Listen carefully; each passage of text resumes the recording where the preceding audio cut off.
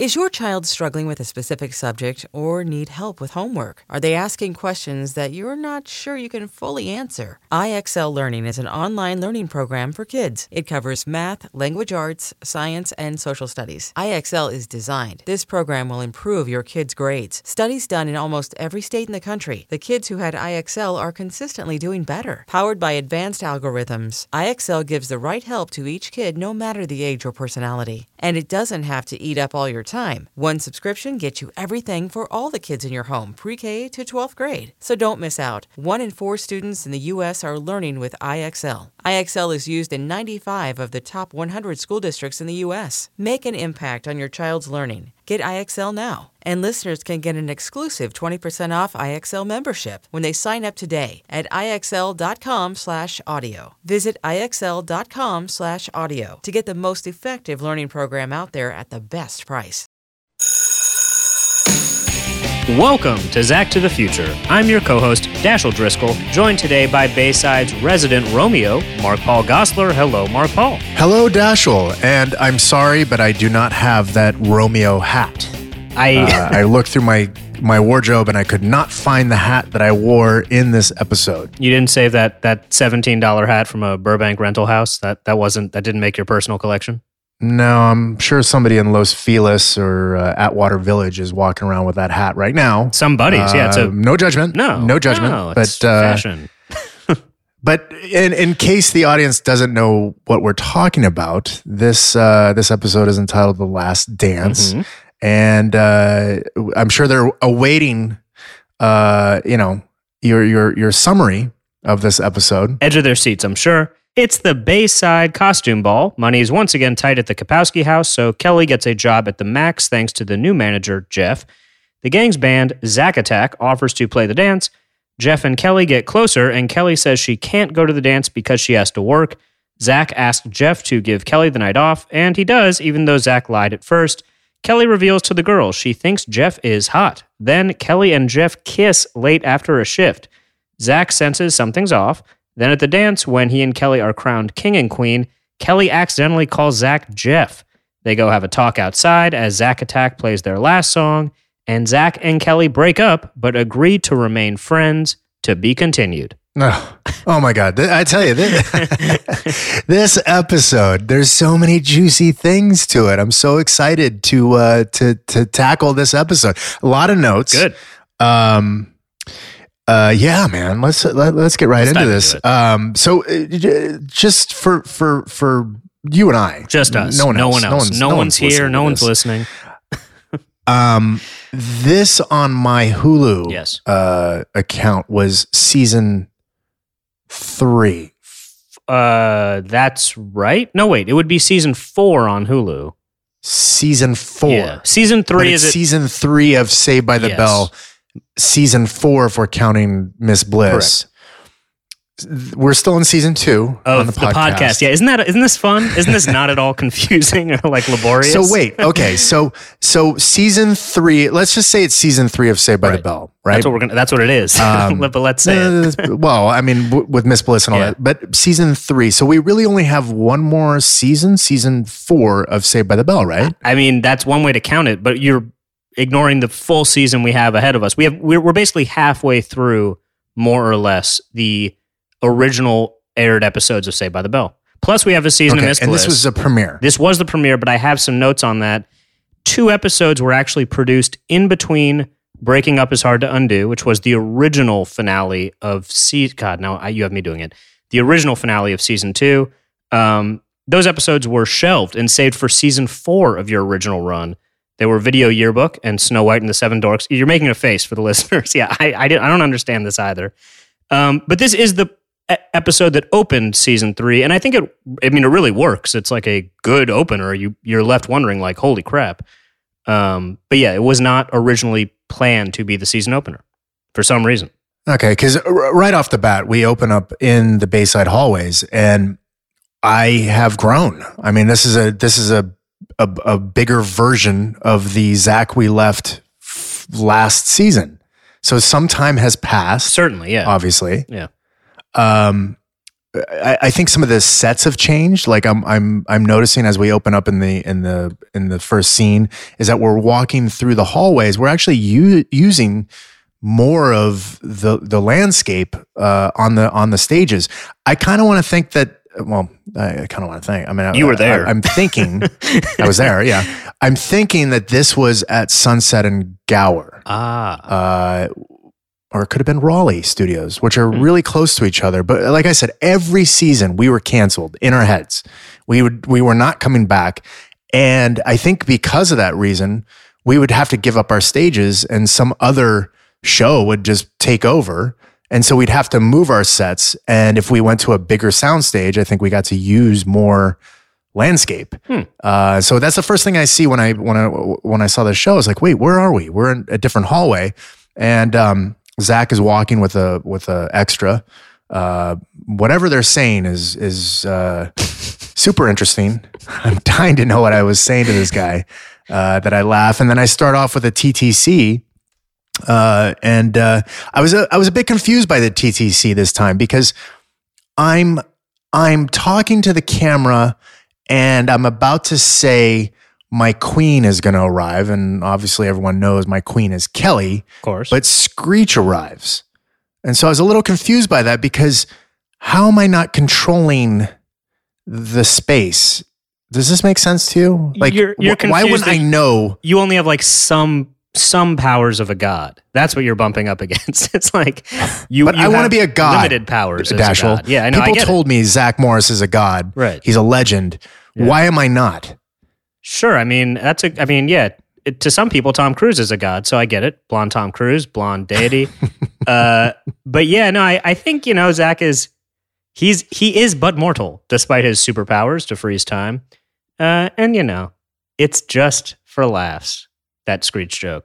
Yeah, you really do look like, even the way you're dressed is more noticeably adult. Like Zach wearing khakis and a button-down shirt almost looked like a kid playing dress-up in some of the earlier seasons. But no, you're a young adult. Look at that. Yeah, this is that was one of the things I noticed as well is that this is preppy. I mean, this is I don't remember, surprise, but I don't remember being this preppy. Like I didn't ever think like when Slater would call me preppy, I was like, why do you call me that? Like preppy to me is wearing a polo shirt. Mm-hmm. But this is maybe a obviously sweater around the neck. Is what I kind of see. Like waspy. This really. is still preppy. Yeah. Like to me, this is definitely. But I would never wear khakis and a button-down shirt ever. Like I don't own any khakis. Yeah. Certainly not that color button-down shirt. And we're talking about a purple button-down shirt here. You don't own many pleated pants. I can't even say it. Purple shirt, pleated pants. And definitely Screech.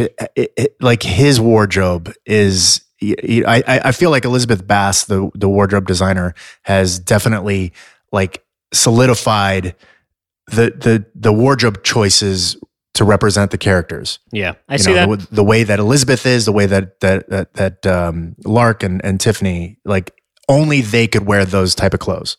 Yeah, it's like the lines of when you read a script, you should almost know who's saying the dialogue without looking at the names. And it's Saved by the Bell. You can almost look at the wardrobe outfits without them being on the characters and say, yes, that's certainly a Lisa outfit. And that's certainly a Kelly outfit as she comes bounding down the stairs. Did you notice, we are boyfriend and girlfriend. Yes. And we greet each other with a, with nothing. I mean, handshake. There's really nothing there. You have your romantic 4 feet of space between you, like all hot, steamy couples. I'm going to point that out, by the way. I'm going to point out during this episode, every time we should have kissed and we just don't. There's no PDA at all. How about you? Like in real life, are you a PDA kind of guy? Somewhat, but I mean, I guess it's like, what's it called? Circumstantial. Is that the right word? Contextual? Like some, but I mean, I'm not like afraid of PDA, but I wouldn't say I'm like fawning in public. But I will say, like, yeah, I can't help but know. I mean, this is an episode where if the chemistry isn't there, it makes sense for story. But I am more acutely aware that, like, I think you guys, I hope, otherwise my whole life has been a lie. I think in later seasons there will be more natural chemistry. But sure, in here there is not. And we're going to this costume ball as Romeo and Juliet. Ugh, on the nose. Come on. Yeah. Too much. Do something But how about Slater and Jesse going as Cleopatra and Mark Antony? Yeah. As she says. Yeah. And Slater. Anthony or Anthony? I mean, it could be either or. I think I would say Mark Anthony because I'm a heathen, but I think Anthony is correct. Maybe more correct. I don't know. I'm sure we'll hear about it from both sides. Or I will on the internet. It's interesting, like, the Slater little jab. He says, well, hey, Preppy, you're going to have to wear those tights. And then my jab back is, well, those guys wore mini skirts. I was like, what? That makes zero sense. And then I said, you're going to have to shave your legs, which is interesting because I think at this time, I started shaving my legs. I think I started shaving my legs at age 17, something like that. For and cycling, I continued, correct? Yeah, sure. That's what it was. Yep. It was for sports. I mean, I don't know. I'm not. Hey, no judgment. I don't like. No, I mean, here's a little insight into my world. I don't like a lot of hair. Okay. And thankfully, my Asian background, I don't have a lot of hair, which is good for me. But I continued shaving my legs probably until about like 3 years ago. Whoa! What changed? Yeah. Well, what did you wake up one day and you were like, no more? I got lazy. It's like a process, man. It's like standing in the shower every third day and lathering it up and using my wife's razor, and it's just a pain in the ass. You couldn't get your own razor for that? You had to use your wife's. I might have had my own razor because my wife used to hate when I'd leave. And look, I didn't deliberately leave hair. I bet she did hate that. But if there's like a little bit of my hair is darker than hers. She's a blonde. Yeah. Well, also I'm a brunette. Right. I know, shocker, right? Yeah. That I'm not blonde. I'm glad I was saying but that. my wife is blonde. She's a natural blonde, and so she may have hair in her razor. It just doesn't show. But I stopped. I think I stopped right around the time that I did The Passage. I was probably still shaving my legs when I did Pitch, and then off and on, I will go from shaving my arms to not shaving my arms. It's just depending on what role or what part of my life I'm in. It's weird. I don't know. I just go through these things. And if I could, I'd shave my head. Oh man, you should do it. Or is that like a career problem? Like the roles. Like you have not gotten your Heisenberg yet, where they're like, Mark, we need you to shave the head. No. Then I'd be like Travolta too, right? I mean, because he for the longest time he was like bald, and then he would just wear like a wig, which I'm not opposed to. I would totally wear a wig. I mean, I think it would make my life easier. Why not? Because I play a lot of characters where hair is super important. Like on Mixed-ish, my hair was long, and then the second season of Mixed-ish, it was very 80s, and it's just always hair is a thing for me. I don't know. It's weird. It always has been. It's haunted you since the halls of Bayside. And speaking of hauntings in the halls, Kelly is once again haunted by her family's steep financial obligations. I'm over this. I'm over this storyline. He's a gambler. What do you think? Really? On? What do you think is going on? Seriously, it's just insane. It's ridiculous. It's ridiculous at this point. She can't go to a fucking costume party because she doesn't have money to rent a costume.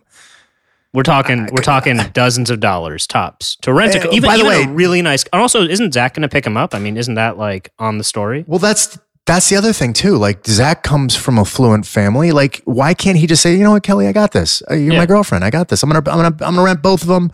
It's $25 for the night. I got this. It's literally I'm not even taking you to dinner or a movie. Like, let's just throw that budget towards some costumes. But we wouldn't have this wonderful Jeff story without Kelly's hardships, which is like another bigger question that like Kelly is like, whatever, we can get into it as it unfolds. But yeah, we really quickly here, we get a quick mention that the gang put together a band, I guess, in between seasons. It's like, we'll see you at practice. The band is being mentioned. I didn't realize the band, which later gets like paid off towards the end of this season, they seed it right there at the season premiere. I didn't realize that Zack Attack is like so thoroughly piped through season 3. It is. They did a good job. And that brings us to the max. And that brings us to the max where, Kelly needs the money and Lisa says that the max needs a waitress, not a server, not a waiter, but a waitress, very specific. Yeah.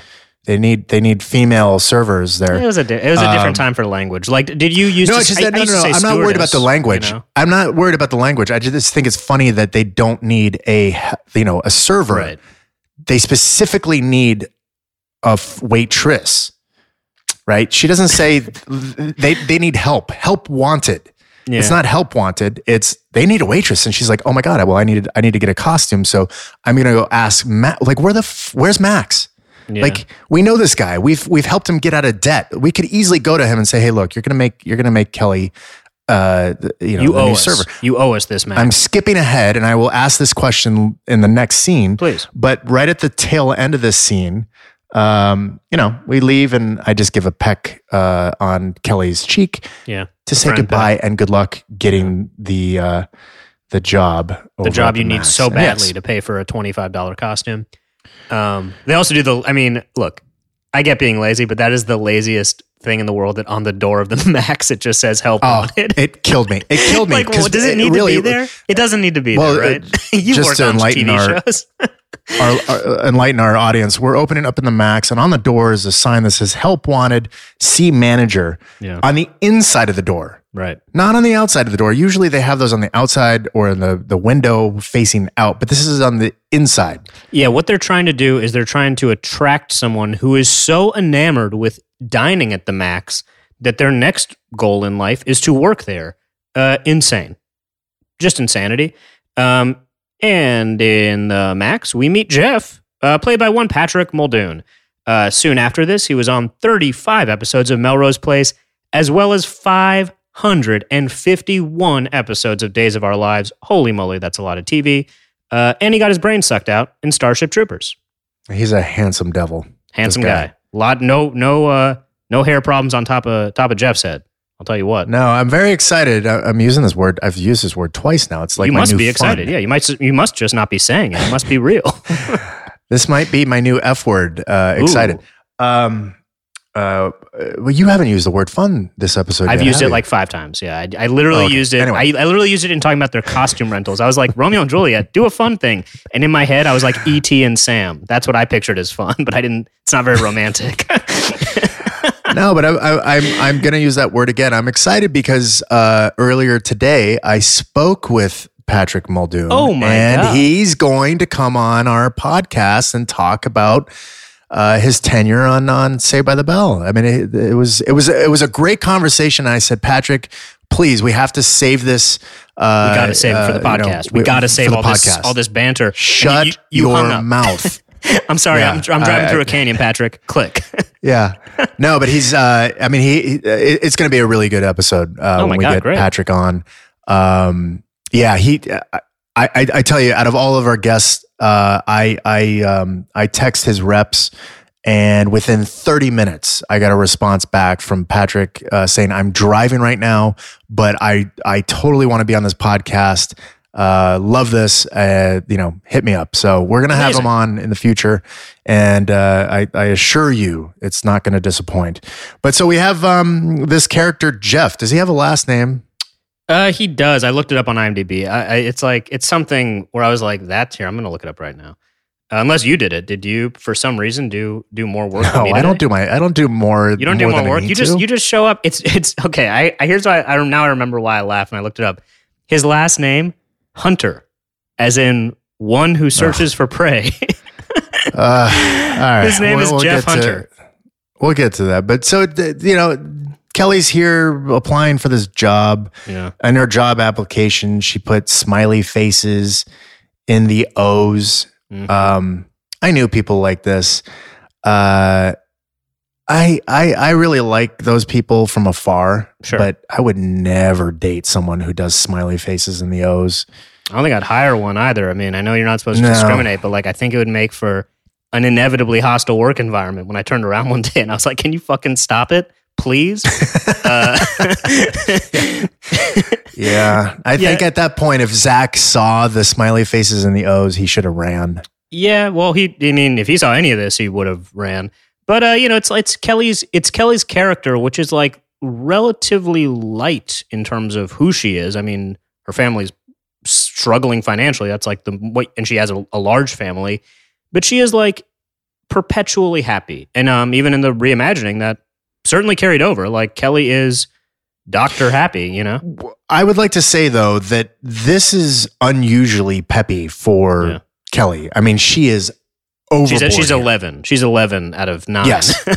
I haven't seen Kelly like this. She's definitely not like this with Zach and the gang. I mean, this is like a whole new level. But I mean, I don't know. Maybe that's a mix. It's a little mix of like she wants the job and also she's around this cute older gentleman. No, she says hot. I know. Well, it evolves. Her now I'm reading between the lines. And so, just Jeff is from Michigan, or he went to school in Michigan. And now he's a sophomore at UCLA. Yeah. So there's an age gap here. Oh yeah. It's funny. It's one of the first things Patrick said to me. I said, our show is light and airy and fun, and we celebrate. Saved by the Bell. He's like, oh, okay. Well, then when I come on, I won't talk about the fact that I was older than Kelly. And I go, no, we're definitely talking about that. We gotta talk because we have to talk about that. That's Kelly's character. She's into older dudes. It's like her thing. That was Tiffany Thiessen's character. She was into older dudes. And Mario plays the drums, right? We all know, we get it. We get what they were doing. They were just looking around the room. Lunch is getting cold. What do these kids do in real life? But yeah, Jeff is a sophomore at UCLA. So I did the rough math. I mean, in a most generous version, he is 20 and Kelly's 16, I think. Is that right? Or he's like 19 and Kelly's 16, maybe. Like it's like not. He's not 19. That guy's not 9. That's an adult man. I mean, he's certainly. It's like no, and I'm sure Patrick will tell us how old he is. I'm sure he'll. I wonder if he thought this was creepy. I mean, these are all great questions for when he's actually on the podcast. I love we're teasing. I love we're teasing like there was a conversation, and we'll have another. Yeah. No, I can assure you that he probably thinks this is creepy. I don't know. I mean, he wanted to dive into it, and then he pulled back because he said, "Oh no, this is your podcast is fun, and we can't talk bad about it." I go, no, those are things we can talk about. That's on screen, man. Yeah. We can talk about hard-hitting questions like why is this?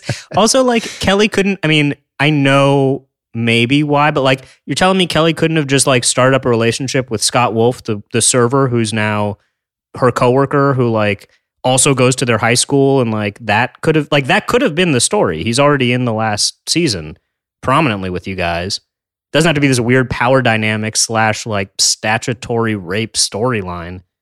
Doesn't have to be there. And who is this guy? Like all of a sudden now he's the manager of the Max. Where is Max? Where the hell is Max? Well, here's the thing. This is the thing. I have this in my notes is that, she's like, so did I get this job? And he's like, well, he would love to hire her, meaning Jeff, the manager, would love to hire her, but the owner wants an experienced waitress. Insane. You mean Max? Max wants an experience. Like, why didn't she just say at that point, oh, Max, well, we're good friends. I mean, we helped him get out of debt. He'll give me this job. Don't worry about it. We saved his life pretty much, give or take. Give or take some understandings of the term. Well, actually, Max is at the track right now. Running up a tab. Well, he was fully. Sorry, I didn't mean to cut you off, Mark Paul. No, I was done.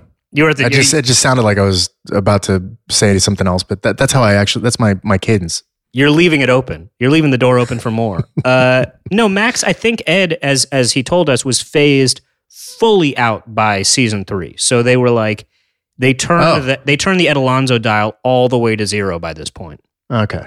What a shame. Yeah, it was a shame. But now we have Jeff. Yeah, him and Kelly get their hair product at the same store. A lot of volume on top of both of their heads. They do look like brother and sister. It's a little unsettling, yeah. I mean, Kelly's got enough siblings. Like, she should have asked for some ID. Just double check.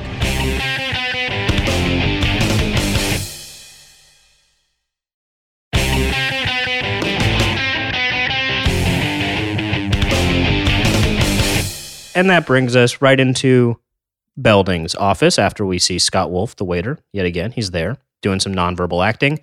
And yeah, Belding... no more Belding costumes. He's been humiliated too many times at this costume ball he keeps having. Yeah, he also says that boys dress as girls for this costume ball. reminder, Yeah. must still use the boys' room. It's interesting I because thought that was interesting too. yeah. But it's interesting because that was a thing. Like there's a picture of me online. I'm sure, someone on social will gladly send it to you, Dashel. Please do. And educate you. Please. But there is a picture of me online dressed up as a female. And that was just a thing. Like you never really thought of it. You just put on a wig, and because it's an easy costume, right? You just have long hair and borrow your girlfriend's clothes, and there you go. You're pretty much a wig away. Yeah, I mean, everyone has access to the materials.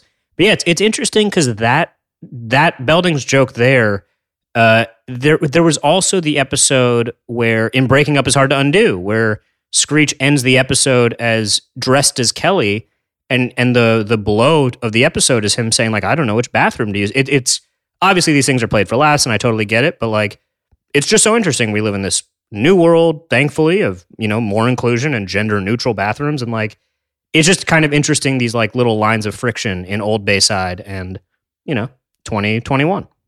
And I did notice that behind Belding are these photos. Were those photos always there? I don't think so. I just notice? I just noticed them. Wait, is one of them the war?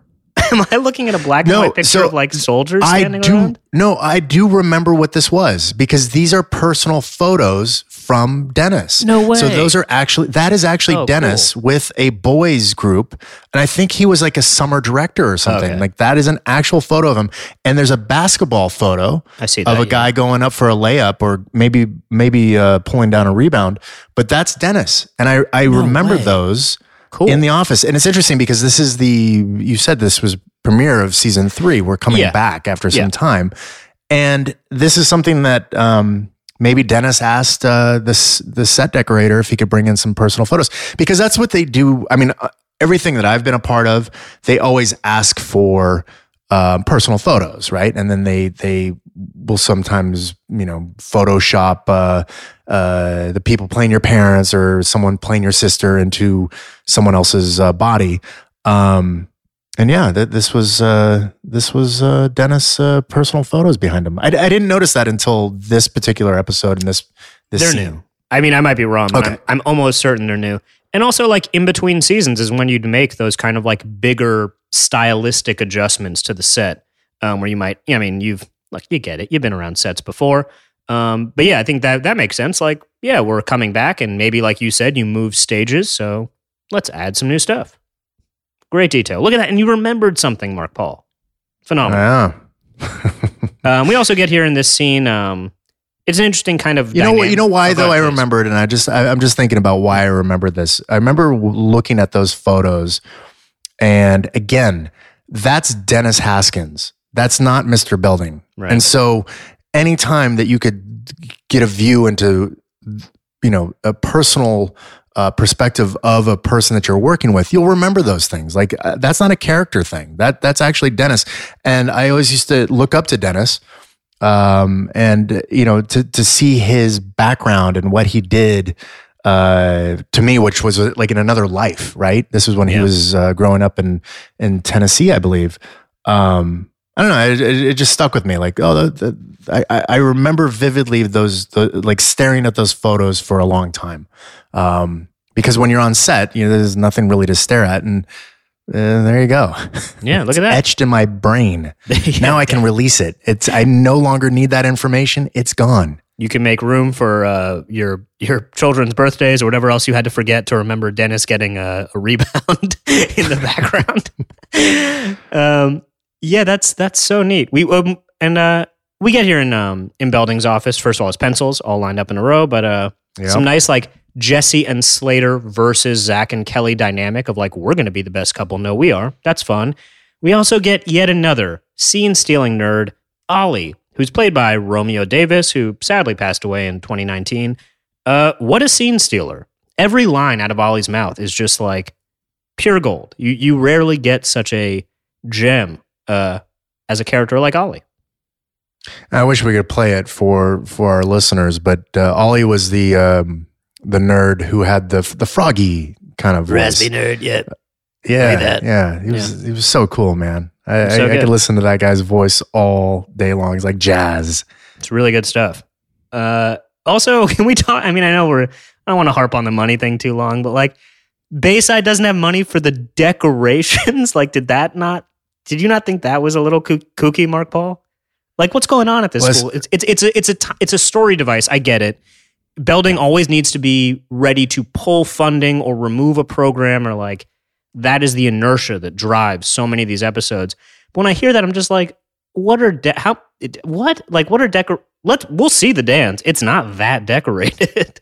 But fortunately for Zack Attack, the band's been practicing in the off season, I guess, and they'll fill in for this DJ, which surely would have cost dozens of dollars.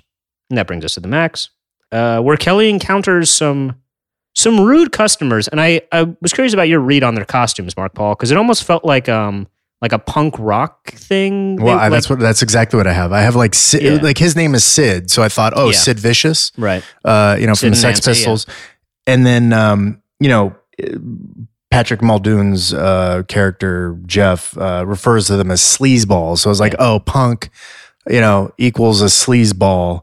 I don't know. It's very cartoonish. They're like greasers, though. It's a weird look because it's like her short hair and dark lipstick. Even at the time, like that's a distinct choice, and his little beret or whatever.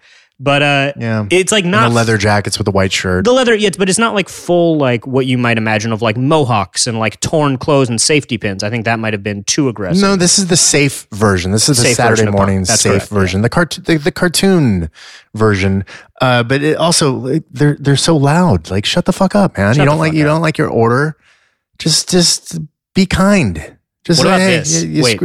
They're sitting next to each other. Are you a next to each other sitter at a restaurant, or do you sit across? I like to sit next to my wife. You like to sit next to your wife? Okay. Yeah, I do. Because here's the thing. It's like, this is going to be an interesting conversation or Please. not, but I find it interesting. When you go to a restaurant, are you okay with your back to the front door? Oh my God, that is an interesting question. I never think about that once. Do you think about that? Really? You never think about that. Like when you enter a restaurant, they seat you and your girlfriend. My jaw's dropped.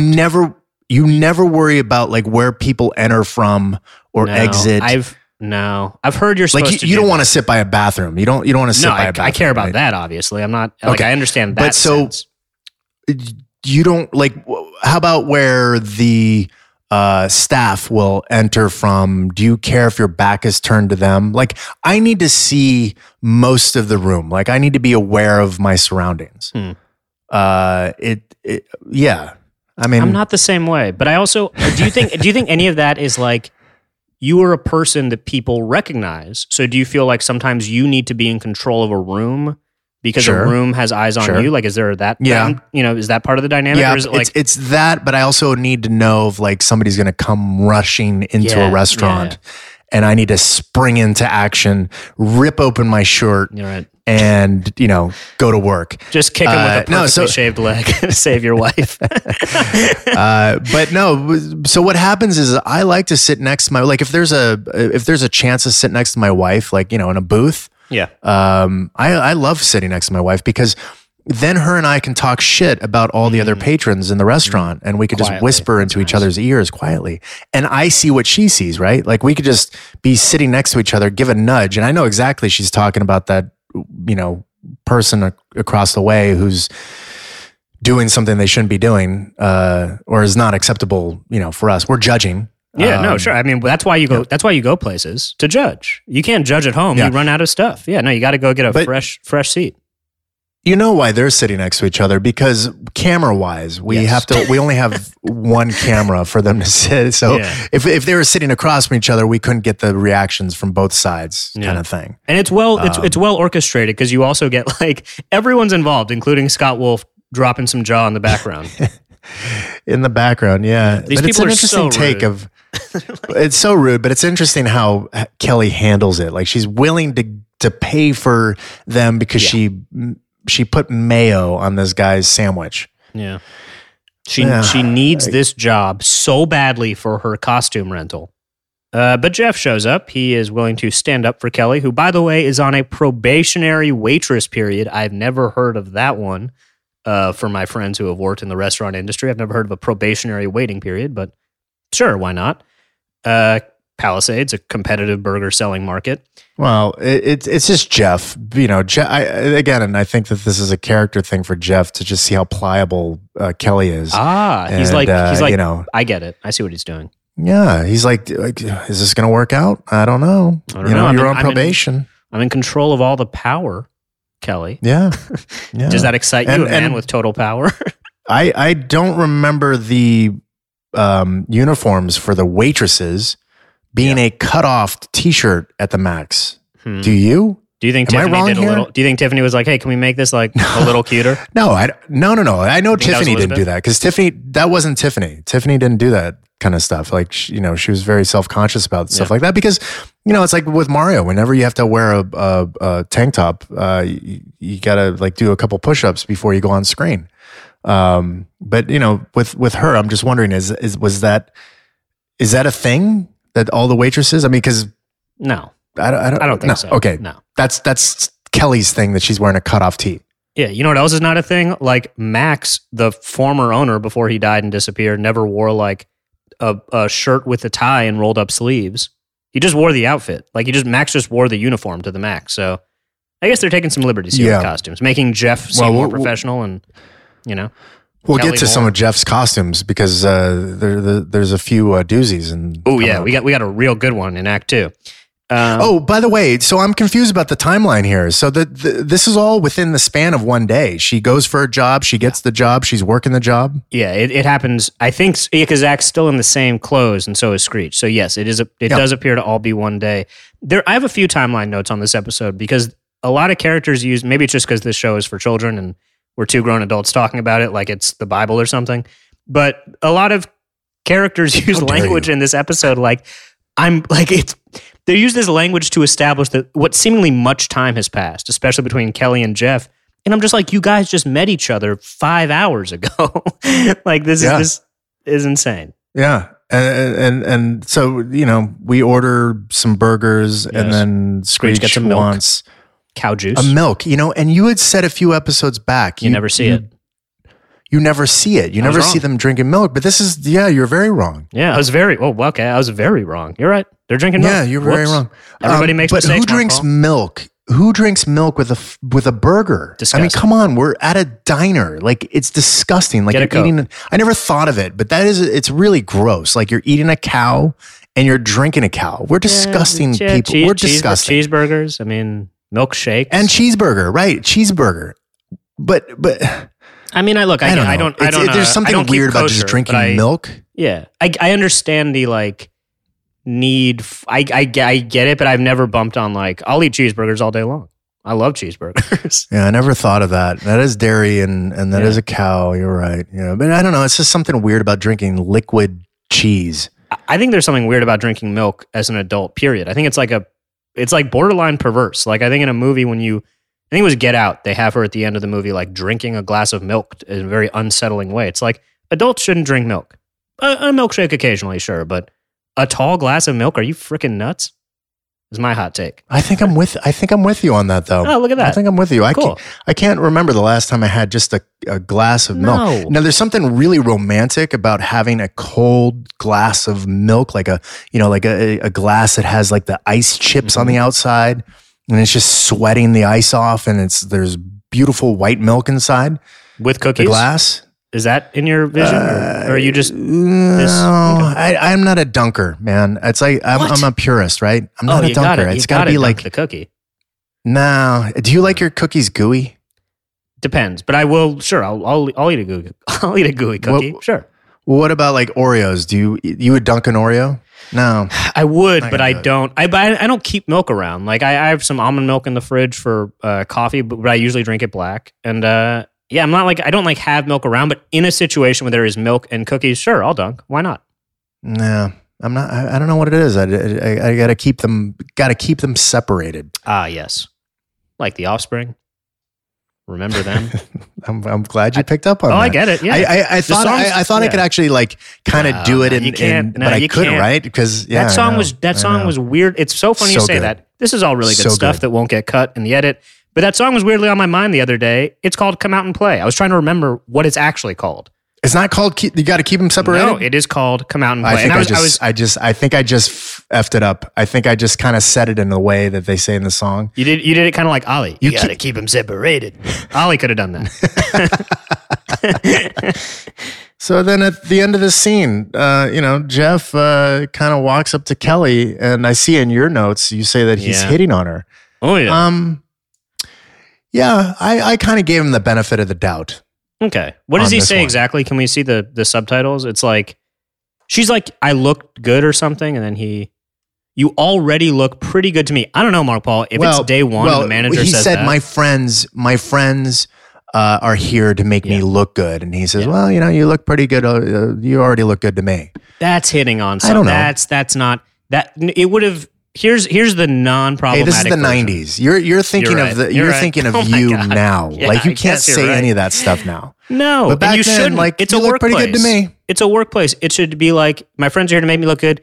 I think you're doing a very good job, Kelly. Now I'm going to go work on table 2 or something. That's what a manager should say. Not like, hey, hot stuff, you already look pretty good from where I'm standing. But he didn't say that. He just said you look pretty good to me. He implied it. It was implied. And Kelly knew it too, which brings us to Kelly's room, where Zach is going to try to compete with this guy who holds Kelly's life in his hands with a Romeo hat.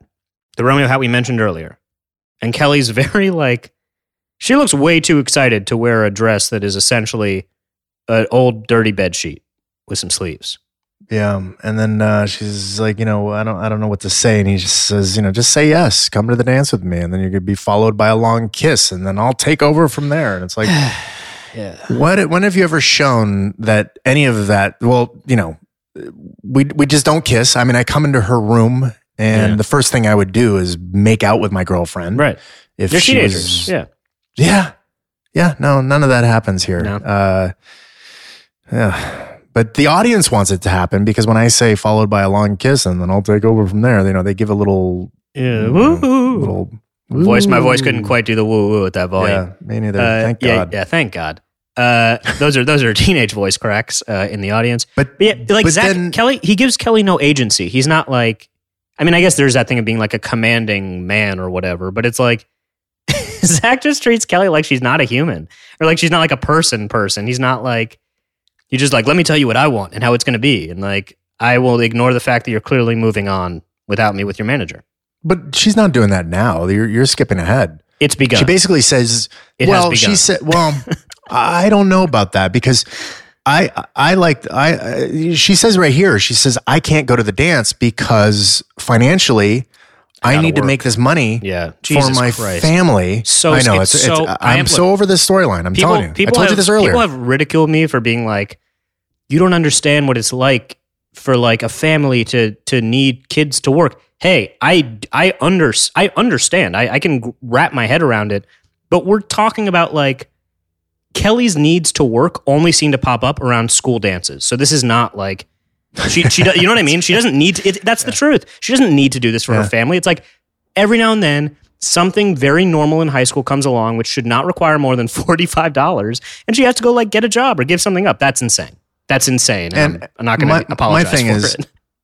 My thing is, why does she get a big ass room all to herself if there's 9 people in this house? How big is this house? Yeah, maybe downsize. How about that? Or, I mean, it's before Airbnb, but like, shoot, sublease a room, Kapowskis. Come on. Figure that one out. Nope. The more the merrier. 10 people at breakfast. Doesn't that sound fun for the showers? And also, it's speaking of Kelly and her financial hardships, just for the notes, this is the second season in a row that has opened with a premiere where Kelly cannot go to the dance because of money. So in addition to being like kooky for my money, it's also just kind of like, come on, guys. Can we open the season another way, please? I beg.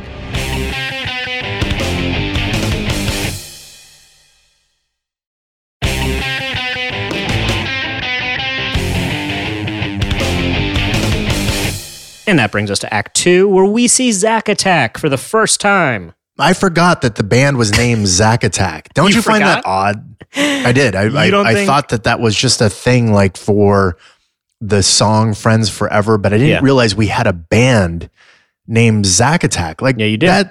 Doesn't that seem odd to you that We have a band. I mean, Well, you don't think Zach would have raised his hand at the meeting and been like, "Hey guys, I have a killer idea for a name." I do. I totally think a narcissist like Zach would raise his Yes, hand and that's say, correct. "I got an idea." But don't you think Slater would say, "No, Yeah, he would've. Preppy, not going to happen"? Don't you think Jesse and Lisa, like this is our band, right? Yeah. This isn't my band that I brought them on. We started a band. Yeah. Why wouldn't you call it something like the Bayside? Help me out here. You're a writer. Sure. Anything but Zack Attack. Yeah, I mean, I guess the way if I had to just in an imaginary episode where they're all trapped in the garage trying to name the band, which thank God they didn't write that one.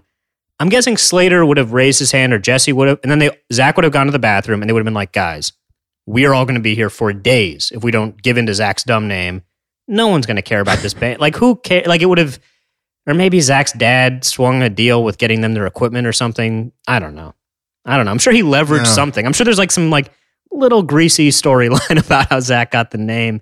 But I truly forgot. I just forgot that the season opens with Zack Attack because in my mind Zack Attack is the Friends Forever, the rockumentary episode, which is at the end of this season. It is. So it's Zack Attack is like a season 3 contained thing. They were trying something. They were trying to do some continuity stuff in season 3. Mixed results, as we will see. I really had a hard time watching this scene. You didn't like it? No, You I didn't enjoy didn't this? because it's really hard. Like, you know, Dustin can hide behind that keyboard and kind of just like plop on the keys.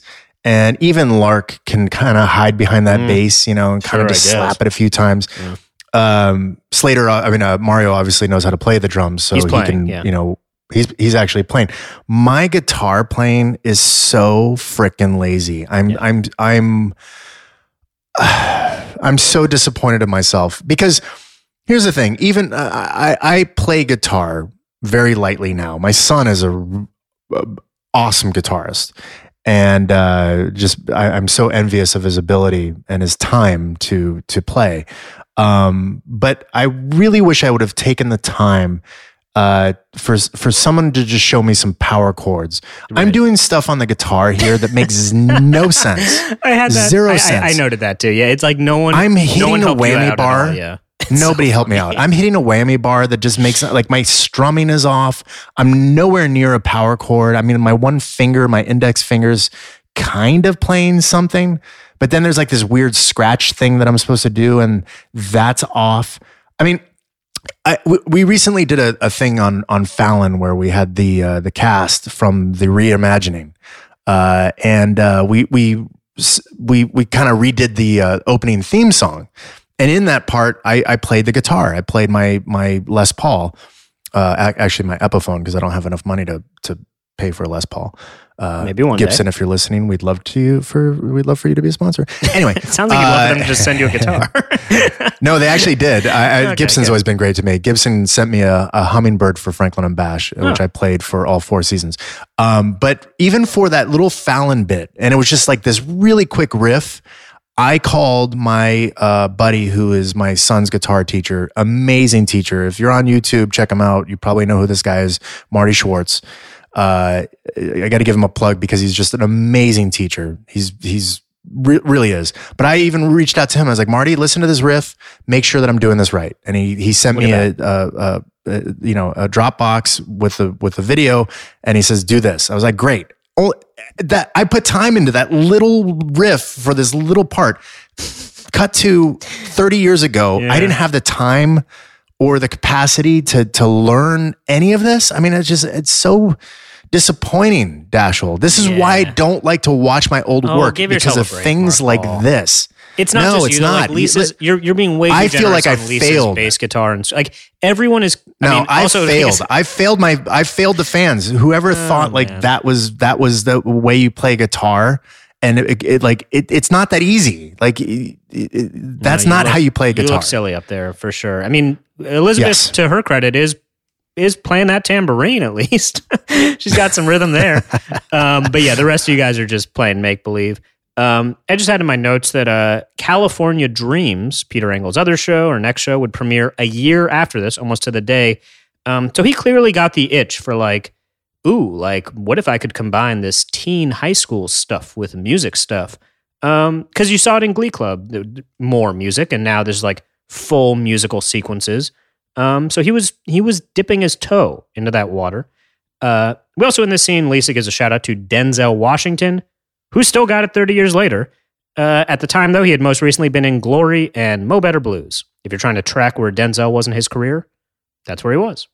Good. It's such good movies. He's such an amazing actor. He was also in Ricochet a little after this episode. I had never seen Ricochet until Quarantine. That was one of my quarantine films. You ever see that one?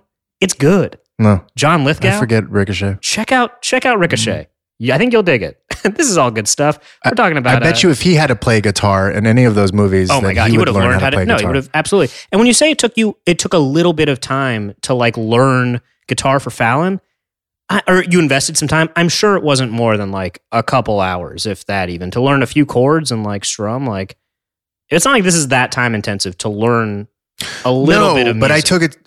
But I took it seriously. Yeah. Even when I did the Fallon.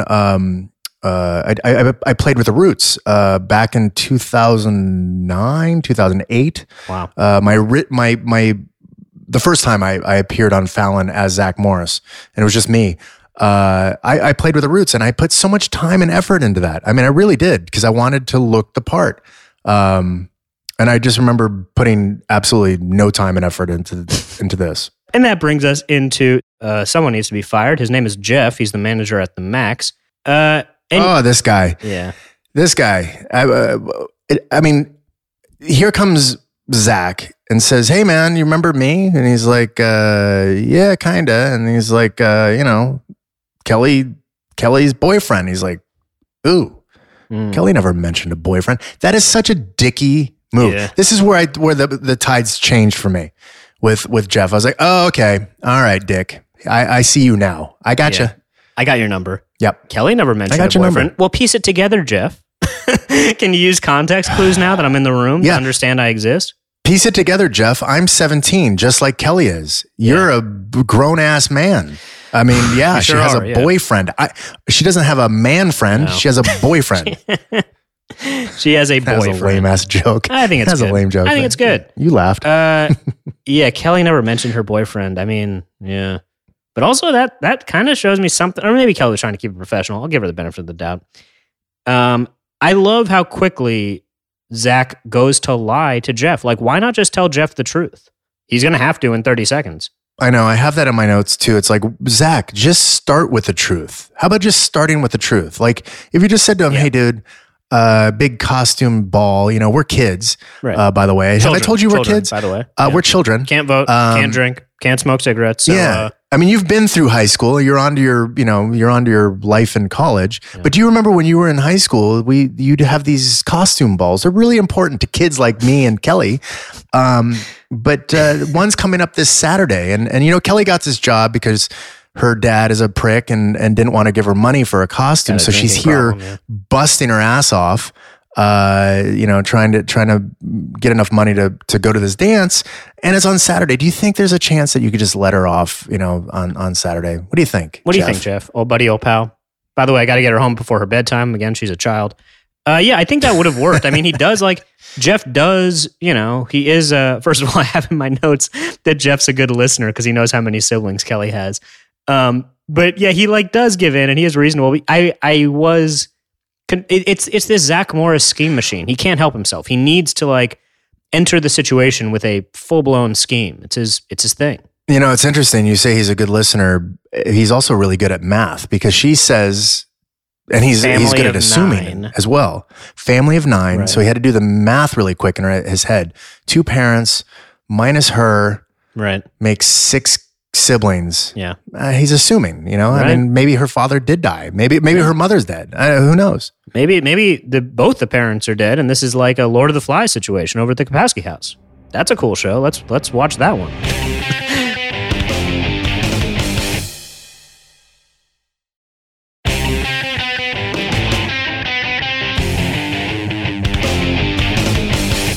And that brings us to the bedroom, Kelly's bedroom specifically, for a little girl talk. Hope they took their shoes off before getting on that bed. But yeah, they're the reveal that, first of all, Kelly says she loves Zach. I don't think we've heard that before, so Feelings are apparently strong, but she thinks Jeff is hot. So which wins, Mark Paul, as teenagers? Love or hot? Well, I'm gonna tell you, there's so many conflicting things that Kelly says in this. You know, she knows everything about Jeff. He's for our listening audience. In case you don't know about Jeff, he is at UCLA. He's majoring in pre-law with a minor in Romance languages. Ugh, Yeah, got to keep a close eye on that guy. Yeah, she knows his shoe size. And then, you know, when the girls call her out on it, Jesse and Lisa call her out on it, she's like, no, he's just my boss. He's just my boss. Come on. You know, and then she says, look, here's another acne joke. I wrote, there was another acne joke. But Jeff's just a new friend. And then Lisa says, yeah, right. And acne is a turn on. You know, these acne jokes, I took them to heart. Because we've talked about in previous episodes, I suffered I don't know if it was from acne, but I definitely had some things on my face that blemishes. Blemishes that at times had their own zip codes. But enough of the acne jokes. That's all I'm saying. Like, you can't do this on a kid's show. Don't do that on a kid's show. I think they were. all you writers out there. Bennett said it. They were trying to relate. You know, relate to the youths. The youths. No, you don't do that to our youth. I wish I had been an advocate for acne sufferers back then, but back in the 90s, it was a tough gig being an activist. Yeah, an acnevist, as it were. Hey-o. Yeah, and Kelly, again, to the point of time passing, it's like she knows all of this about Jeff after working with him for at most 16 hours, 2 shifts. I don't know, like not even that much probably. It's a little peculiar. But let's not think about it too much. As we head back to the Max, where it seems like Kelly's shirt has gotten even shorter. Yeah, and she's thankfully wearing I'm trying to understand this. She's wearing spandex, like jogging shorts, like little studded jogging shorts, apron, with studded. They're doing her some favors. She looks amazing. Yeah, like, but again, that's not the standard uniform. So Elizabeth Bass appears to have let's kind of Barbie doll you up a little bit here, Kel. Looks good. And she's kind of raking in the dough here, right? Yeah. I mean, one day she made $22, and then now she tells Jeff that she's made $30. You're usually good with this, but the conversion, including inflation now, it was about double. It was about $100. So she's already netted about $100 in tips. I mean, that's good. It's not bad. That's really good. Yeah, I've never been upset considering about $100. we never see cash or anyone paying at the Max. That's right. Yeah, you've never once seen a dollar bill pulled out there. So yeah, she is clearly, people are fans of Kelly Kapowski. Yeah, and then during this scene, they're cleaning up. Yeah. So what do you think the timeline is? It's like she was just in her bedroom. So is this the next day at night? I mean, no one's thinking about this. No one's I'm so confused. Raising the question to be like, hey guys, did a full day pass or who? I guess no. This is another day because I can tell by Jeff's wardrobe. Like he's in a different shirt now. He's not in the tie. What a that he was with Zach. It makes me. This makes me so uncomfortable. This really made me uncomfortable. What we're talking about is where Jeff sits on the table and Kelly is below him. Do you notice how they always make Jeff tower over Kelly? Like he stands on one stair and while she's on the bottom stair. Like visually, this was very jarring to me. It's a grown ass man. It's super uncomfortable. And he does make the first move. Even though Kelly's shooting him goo eyes, but she's a child, dude. I know. It's this particular screenshot that we have it freezed on where he's sitting and it's a 50-50 shot. Yeah. And he's looking down at her. She's looking up. I really had a heart. While I was watching this for our notes, I was like, ugh. Ew. It's just icky. I mean, and again, it's for kids and which maybe makes it worse, but it's a show for kids and she needs to have a romantic other interest to throw her relationship into jeopardy. I do understand. I know you got to meet someone somewhere, but do you have to meet him at work and they're your boss? That's a tricky message to send, but they kiss. And Mark Paul, as we're watching this as we record, you graciously skipped over the kiss. We shan't be watching it again. Just not to watch that. Yeah, by the way, it's more of a kiss than Zach and Kelly have done in any of the other episodes. So I skipped right over it. Oh yeah, I mean they're their raised hair could interlock, as it were. They'd be stuck there. But that brings us into Act 3, where Jeff has worn his Let's Have a Talk sweater to the max. A lot going on there. Looks like several rugs stitched together. I mean, like he's basically like, hey, you got to not tell anyone about this. More problems. That's also not good. I mean, I agree. We probably shouldn't talk about this, but like kissing the person you just hired on a probationary period and then like silencing them. Good Lord. This guy certainly has a playbook.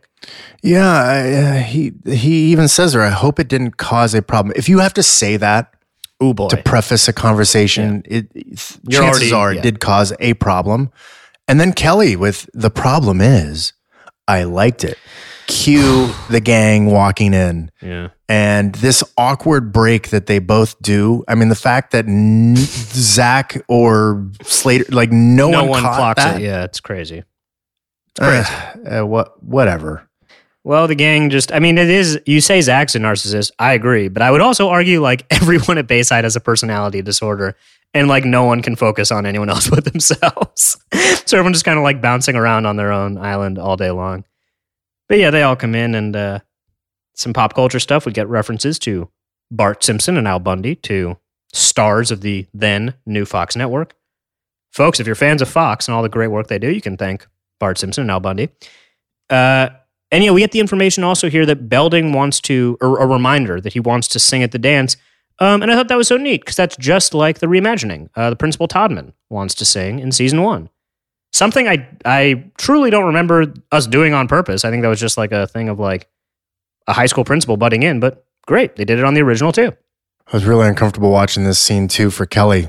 Or Tiffany, how she played the character. I mean, she looks like a hostage. It is so bad sitting next to me. No, it's so uncomfortable, and Zach is so oblivious that he doesn't like understand how thoroughly uncomfortable this person next to him is.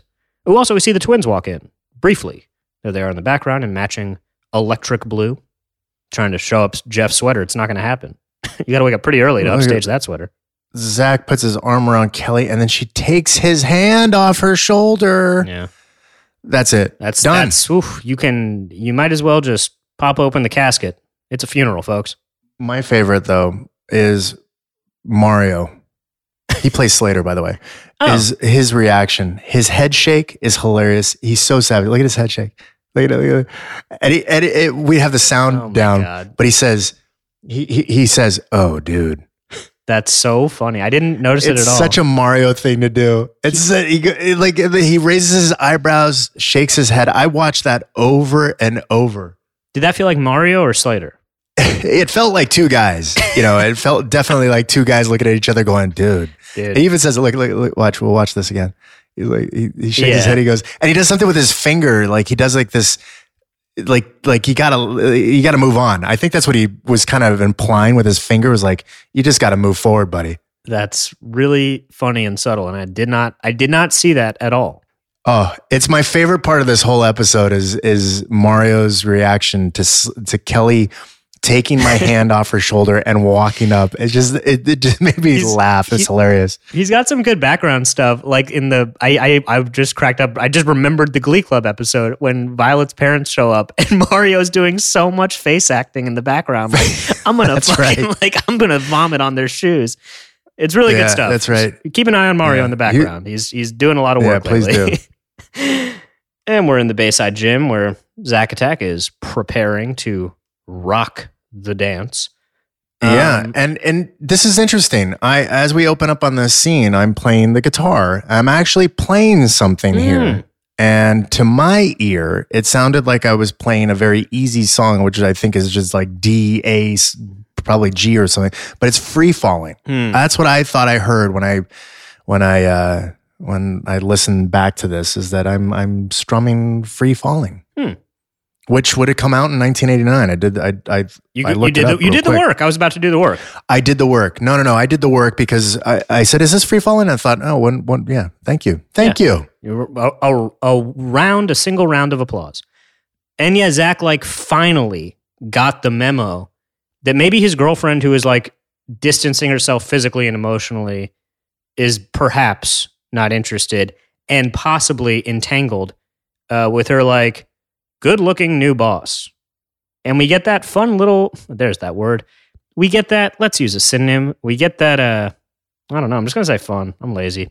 We get that fun little guitar squeal. I love the guitar squeal. It's like, it's going to happen. Zach's like, everything's fine. And then Screech drops the bombshell and it's a wow. Come on. It's like the Scooby-Doo. You can't help it. It's like it's right there. You got to do it. If your character is holding a guitar and getting some shocking news, come on. That's good stuff. And that takes us right in to the gym again for the costume ball. Look at Tiffany in the corner there. If you saw a person like that at a school dance, what would you do, Mark Paul? Like you walk into the dance, look at Tiffany just looking like she just found out someone died. No, I would think that she's like super high on like shrooms or something. I would think she's on drugs too. Dancing rabbit.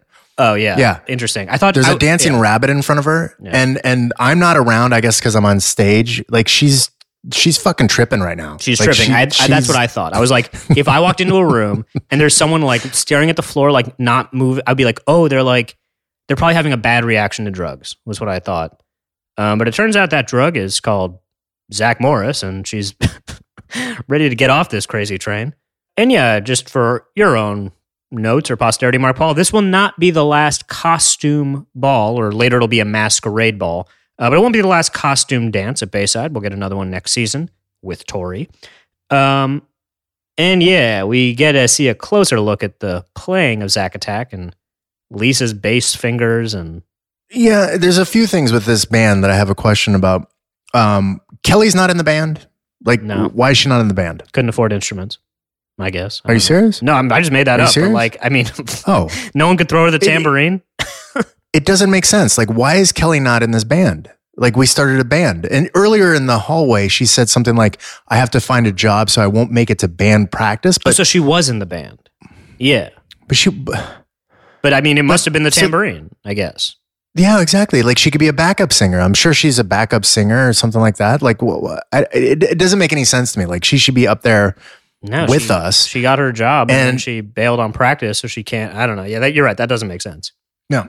So anyway, that I had that question. The other thing I was going to say is good question. I'm going to say it. That's a good question, Mark Paul. I didn't even note that at all. That's great. And then, my other question that I have, I'll get to it later because it'll make more sense when we get into the other scene. But go ahead, Dashel. Sure. What else you got for this scene? I mean, nothing other than what we already said. Lisa's bass guitar is just like, I mean, everyone up there looks insane except for Mario, which makes him look even crazier that he's even trying. But I guess you'd notice if someone wasn't playing drums, maybe. I don't know. Elizabeth is going to hate me for this, but I think with that black wig and the bangs and stuff, she looks like a way better version of Shelley Duvall in The Shining. I had that in my brain. I swear there's a Shelley Duvall thing totally in The Shining. Right? Yeah, it's not. Right?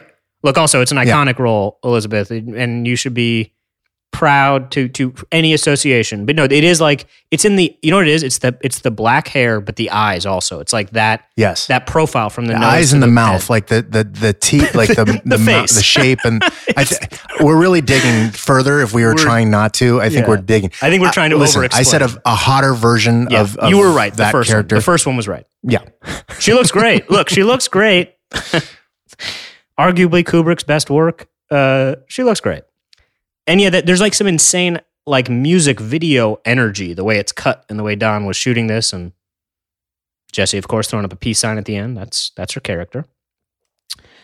And this is a brutal scene between Zach and Kelly. Let's just like, it is. Have you ever seen chemistry? Like just seeing how painfully labored it is that they're like, I don't like it for either of them. I don't like Zach being so gung-ho on a doomed relationship. I don't like Kelly feeling like she has to be there. Her heart's with Jeff. After 21 hours of knowing this guy. It is just no time. She has jumped ship so fast. And then they get crowned king and queen. Of the costume ball? What? Of the costume ball. Sure. And then she says, what does she call me? Thanks, Jeff. Thanks, Jeff. Yeah. Really? God, how much did Belding spend on that pirate costume? That thing is intricate. That's not from a store. That's a rental house for sure. Or maybe he bought it. I was looking for, isn't his wife's name Becky? Yeah. I was looking for Becky because remember he said earlier, you can't dress up as Mr. Belding because she gets confused. I thought, we may see a Becky sighting. Mm, No, we didn't see her. don't have to hire someone and pay them money to say a line when we can just reference her. That's what breaks up Zach and Kelly is her saying thanks, Jeff. You know what? I want to make T-shirts. I'm going to make T-shirts. Just thanks, Jeff. Yeah. And people who are in the know will know. Will be in the know. And they still probably they might buy one, or maybe they'll buy one for their friend. But I think the important thing is just starting a project and finishing it. So if you want to make the T-shirts, go for it. Listen, I'm not hanging my Romeo hat on this business. I'm just saying that I may make some T-shirts if anybody wants them. Sure. Contact Dashiell on Twitter. Contact me personally. Show up to where I live even. Just knock on the door and say, where's my shirt? Yeah, I'll buy a white Hanes shirt and with my Sharpie, I'll write, thanks, Jeff. That's Love, good. Zach. Yeah, that's good. Yeah. For charity or something. You know what? When I do Comic-Cons, that's my new... You'll sign your headshots. Thanks, Jeff. That's good. Thanks, Jeff. I'm sure some kid who waited in line for like 6 hours can be like, and just gets shooed off by security. And here we have The Last Dance, what the episode's named after. And I looked it up because I was confused, because as Jesse and Slater started singing, I was like, this is not a Scott Gale song, and it's not. It's How Am I Supposed to Live Without You by Michael Bolton. So NBC ponied up some real cash to do a rare, not Scott Gale, not Beau Revere, not made up musical artist, but a real song. I guess the moment had too much weight to leave to Scott. No disrespect, Scott. Remember when I said I had another thing and I was going to wait till... it's now. It's right now. It's the lip syncing. I don't really understand why they actually had us lip sync, because we were never asked to sing. And I think it would have been so much better if Elizabeth sang and Mario sang, and maybe I sang. I'm sure we could have. You could have figured it out. The notes. Yeah, we could have figured it out. I think it would have been so much better. Do you think it was we never were production asked. Time thing? We already got these kids in school, and then we have to do potentially vocal coaching, or it's probably just quicker, I would imagine, on a set to be playback, boom, boom, boom. Oh, yeah, absolutely. It's definitely quicker. Budget wise, I'm not really sure, because you actually have to go into production. Yeah. I don't know that you know who we should ask? Franco. Yeah, I know. One of these days. I know. One of these days. Oh my God. We should keep a running list of Franco questions, and it'll be like a 5-hour episode. Can't wait. I'm sure he will avoid our emails and calls when he hears it's going to be 5 hours. But yeah, we're in the Bayside parking lot now for a truly iconic Saved by the Bell scene. It's the second. Your relationship is so beautifully bookended on this bench outside of the gym. It's the same place you guys were last time when the season opened, and Zach and Kelly really kicked into full gear, and now you are breaking up. How did this make you feel, Mark Paul? Well, let me tell you how it made me feel, Dashiell. As poorly as I played the guitar, I felt my acting performance was equally as poor in this scene. I watched this through my fingers covering my eyes. So much so that I would like to recreate this scene, but do it in a way that I think it should have been done. Okay. I love the dedication and the performance that Tiffany put into this. I mean, those are real. That's real emotion there. Yeah. What the we sometimes do multiple takes, and we pick a good take. I feel like this was a rehearsal for me. I was like, You're giving her nothing. You're giving her nothing. I'm giving her nothing. And if we're referencing Howard Stern things, 0.0. Yeah. Yeah. I mean, it's horrible. So, you want to recreate it now? Our listeners, I would like to recreate this now. I have the scene written here. Great. And I'm going to rush over Tiffany's stuff. Okay. Because, I think she did a great performance. If you'd like to insert her, we could, but we don't have that kind of budget. So I'm going to do my stuff. Here we go. And just say action. Action. Kelly, I know there's something going on between you and Jeff, but please just talk to me. I don't know how to say this. It's just that Jeff and I have been working together, and ... I mean, do you really like him? No. Yes. I don't know. It's just all happened so fast. Kelly, what happened? I thought you loved me. I do love you, Zach. It wasn't supposed to be this way. Not for us. I didn't want to hurt you for anything in the whole world. I thought we'd always be together. Zach, I'm so sorry. I'll miss you, Kelly. Oh, hey, how about, by the way, I can't do this line without sounding like a complete moron. Mm-hmm. She says to me, Zach, I'm so Kelly. And I'm like, Zach, I'm so sorry. And my next line is, I'll miss you, Kelly. Oh, hey, how about one last dance? I'm going to continue because that's just absurd. That's just, poor writing. I don't even know if something was cut. She says, I'd like that. And then she says, can we still be friends? And I say, forever. Yeah. I feel I put more. That was great, by the way. One more round of applause here for doing both. Thank you. You delivered some of Kelly's lines really well too. Yeah, not as good as her. Yeah. But I feel I put more into my performance now than I did then. Again, you did. You did put more into it. How dare you? Yeah. You're not supposed to agree with me. Okay, you're not supposed to agree with me. You're supposed to say that is gold. What is on film? Yes, thank you. No problem. Only I'm allowed to say my performance is shit. Okay, Dashel. Cool. I have no problem with that. Sounds good to me. But it really is shit. I mean, I just feel like I need to apologize to the fan. I mean, that's some poor acting on my part. I wish we could play the sound. I'm monotone through the entire scene. Yeah. It's just some poor acting, man. I give yourself a break. That's my note. Give yourself a break. You know what? I'll give myself a break. Don't make me watch these fucking episodes and have a podcast. How about that? I told you you did. This is going to be torture for me. You did. When you sent that severed animal head of some kind to my doorstep, you were like, make the podcast stop. I was like, this was your idea. To me, it read as like a cool, which the character of Zach is like the perpetually cool teenager. It felt like, I know, but I'm saying like, I read it, watching it back as like, he was trying to save face or act nonplussed, act like this was not bothering him. We will see it does bother him, spoiler alert. But yeah, you're not really giving Kelly a lot in a scene where her waterworks are all the way on. She is just like doing an actual breakup. And he also says, I'll miss you, Kelly. She does a great job. He says, I'll miss you, Kelly. You guys still have school together. You're not moving to Romania. You're going to see her tomorrow. That line, I couldn't even, that line, it felt like you're shipping off to war. Throw away. You felt like you're shipping off to war. So I mean, it's like, look, I will miss you. It's a silly line. I will miss you. By the way, I'm your ride home. But hey, how about one last dance? Yeah. Hey, one last dance. Come on. But that's the name of the episode. And you already paid for the Michael Bolton. You might as well use it. And to be continued. A rare but not unheard of to be continued on Saved by the Bell. Did happen from time to time. But you know what, Mark Paul? It's not going to be continued, as you might expect, next week. You know why? No. Why? We're heading to the beach. Did you see that one coming? No. What? Yeah. So as these originally aired, for some reason, which I don't totally understand, but maybe we'll figure it out or crack the case as we go on, the Malibu episodes are intercut with the non-Malibu episodes. So there will be every other episode we watch takes place at the Malibu Sands.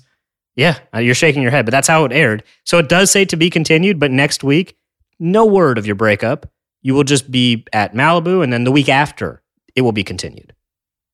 That's weird. Yeah. I think as it I don't think I like that. Well, if it makes you feel any better, the Malibu episode actually premiered on the same day as this one. So the way they aired them is they did a Bayside episode and a Malibu episode on the same Saturday morning, back to back. But that makes a little bit more sense to me because I wish we could do the podcast where we took, how many episodes did we do at the beach? 8, 10? I think it's 5, maybe 6. Okay. Let's call it 5. Maybe 6. But I wish we could take all of those and do them consecutively. And I wish, you know what I mean? Because I felt like that was a different time in our lives. And I remember that time, or I remember offset anecdotes a lot more than I do this. So yeah, that was like, it was almost like summer vacation for us in a way. For the viewers, right? For the viewers too. I mean, it felt, it was a departure. We got to leave Bayside. It was, the cameras were outside in a way we had not seen. But, I think part of the commitment to this podcast, which, hey, we can change the rules anytime, we're experiencing the same disorientation that the viewers felt, which was needless and confusing. So we'll be at Malibu next week for Zach's birthday. It's also your birthday. And yeah, thank you, Mark Paul. Thank you, the listeners. We will see you next week at the beach. Zach to the Future is a production of Cadence 13. It's executive produced by Mark Paul Gosselaar, myself, and Chris Corcoran. Production and direction led by Terrence Malangone. Editing and mastering by Andy Jaskowitz. Engineering and production coordination by Sean Cherry. Artwork by Kurt Courtney with illustrations by Jeff McCarthy. Marketing is led by Josephina Francis with PR by Hillary Shue. Thanks to the whole team at Cadence 13 and to you for listening.